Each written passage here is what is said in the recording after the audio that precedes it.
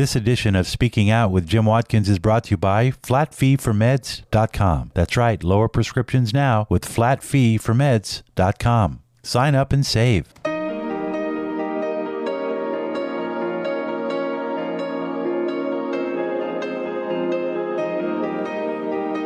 Welcome back to Speaking Out. Jim Watkins and Lee Williams joining us.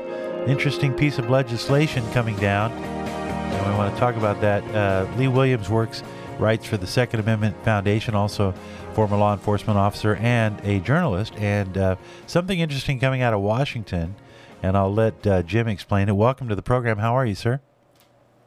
Good. It's good to be here. Yeah, I have to say I'm kind of proud about this one. The Second Amendment Foundation sued Attorney General Merrick Garland and the heads of the FBI and the ATF and the U.S. government trying to restore the Second Amendment rights of those who use medical marijuana.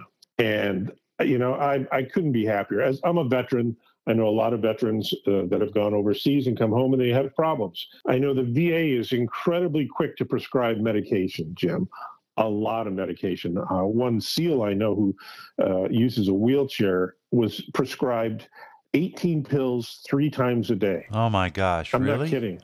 And that gave him well, let's just say it gave him problems in the bedroom and in the bathroom. Wow, 18 pills. So yeah, I mean he switched over to medical cannabis, and now he takes 2 pills a day just for his seizures. And I mean, it's for a lot of guys with PTSD, with TBI, traumatic brain injury, and other unseen wounds. This is a lifesaver. I mean, a lot of these guys don't eat. So, you know, one of the side effects of cannabis is it stimulates the appetite. So it is a major deal. Okay, so you've got all these veterans coming home, and what are veterans like? They've been around guns their entire military career. They like firearms, but lawfully, the minute they start taking medical cannabis, it is illegal for them to purchase or possess a firearm under federal law. Under federal law, it's still Scheduled 1. It's a Scheduled 1 narcotic, which is up there with methamphetamine and LSD and all this other crap.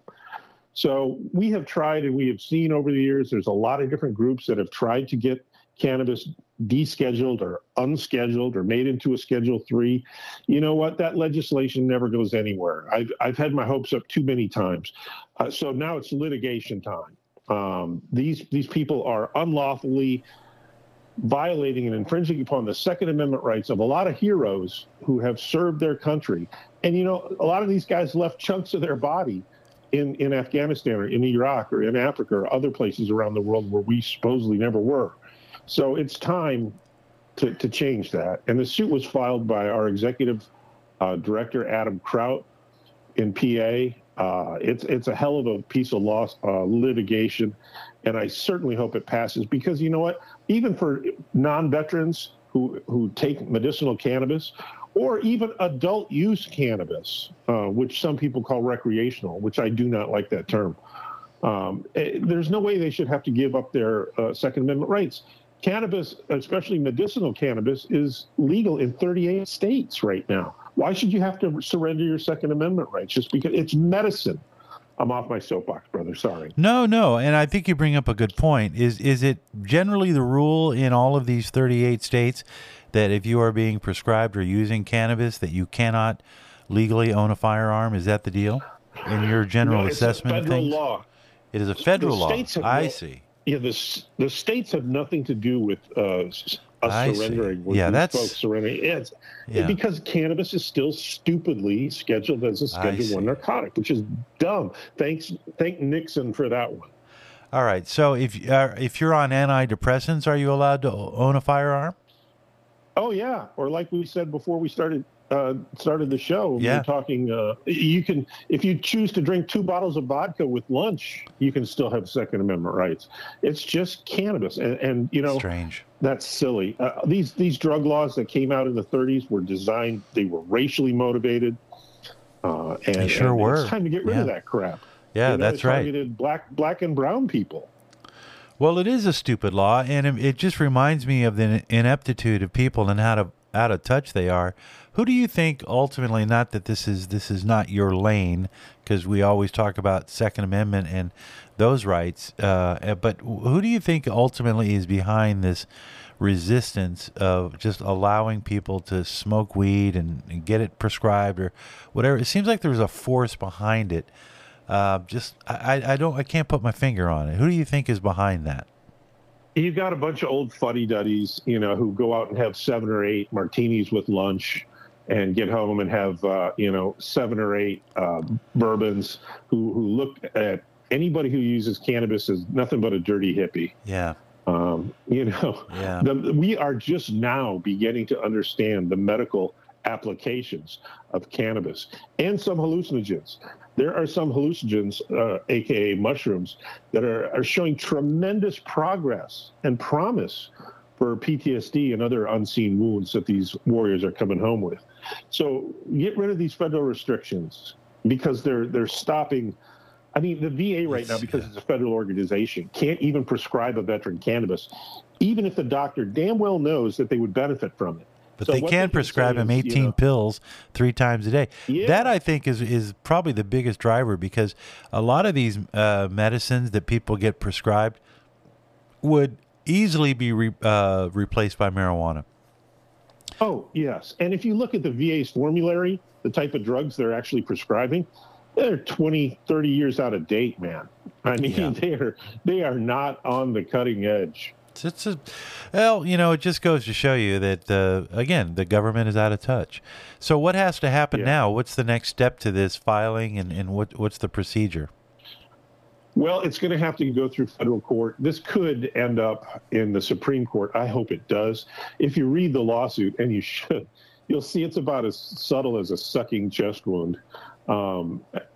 Adam Kraut, and he really did a good job writing this. Yeah. And he's our plaintiff, okay, the named plaintiff, and we are looking for more, is a practicing district attorney in Warren County, Pennsylvania.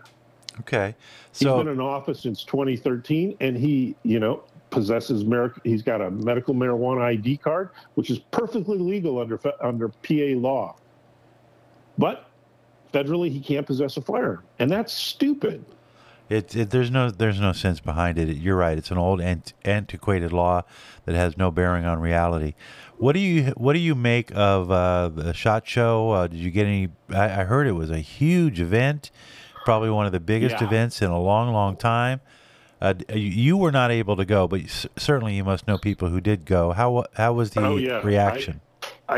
I didn't go. It went over extremely well. There's a couple things everybody's talking about. Daniel Defense, which makes incredible ARs. A lot of them are being used by our special operations guys overseas. They're in harm's way right now with Daniel Defense products. They came out with a pistol called the H9, and everybody's blown away by that. Smith & Wesson has a lever action carbine that everybody's screaming about. And Car Arms is a new handgun, a new striker fired out that everybody likes too. So it seems like every year there's at least top 3 guns that are causing a lot of buzz. Nothing is causing more buzz right now than that new handgun by Daniel Defense. I'm supposed to get my hands on one here pretty soon to do a review. But yeah, overall the SHOT Show went incredibly well from what I'm told, and everybody that went out there had a good time, and nobody brought home what's become known as the SHOT Show crud. Every time I've gone, I come back as sicker than hell. Down for about a week. Oh, right. From all the people in closed quarters and breathing each other's air for 3-4 days. Yeah. No, the most common accessory out there is always hand sanitizer. Oh, yeah, of course. And it was cold in Las Vegas, too. It's been a little bit chilly there, too. So what do you think of this? And I'm drawing upon your expertise, but what do you make of this Iranian drone attack that killed these people? It seems like there's something not right with that story of those 3 soldiers that were killed. What do you make of the government's explanation? We got about 30 seconds. Are you buying it that it was another drone? I don't believe it. And when I heard they were a part of a Georgia Army Reserve unit, I mean, these are all the dead and wounded. God help them. Yeah, we're from a small Georgia Army Reserve unit. I mean, these are brothers and sisters who know each other, who've gone to the unit forever. It's horrific. It It's is horrific, and it reminds us that I don't know why people aren't saying it, but what are we doing there? I mean, what are we doing there? Yeah, exactly. Yeah. All right, Lee Williams, Second Amendment Foundation. Always good to catch up with you. We'll talk to you again soon. Take care, Jim.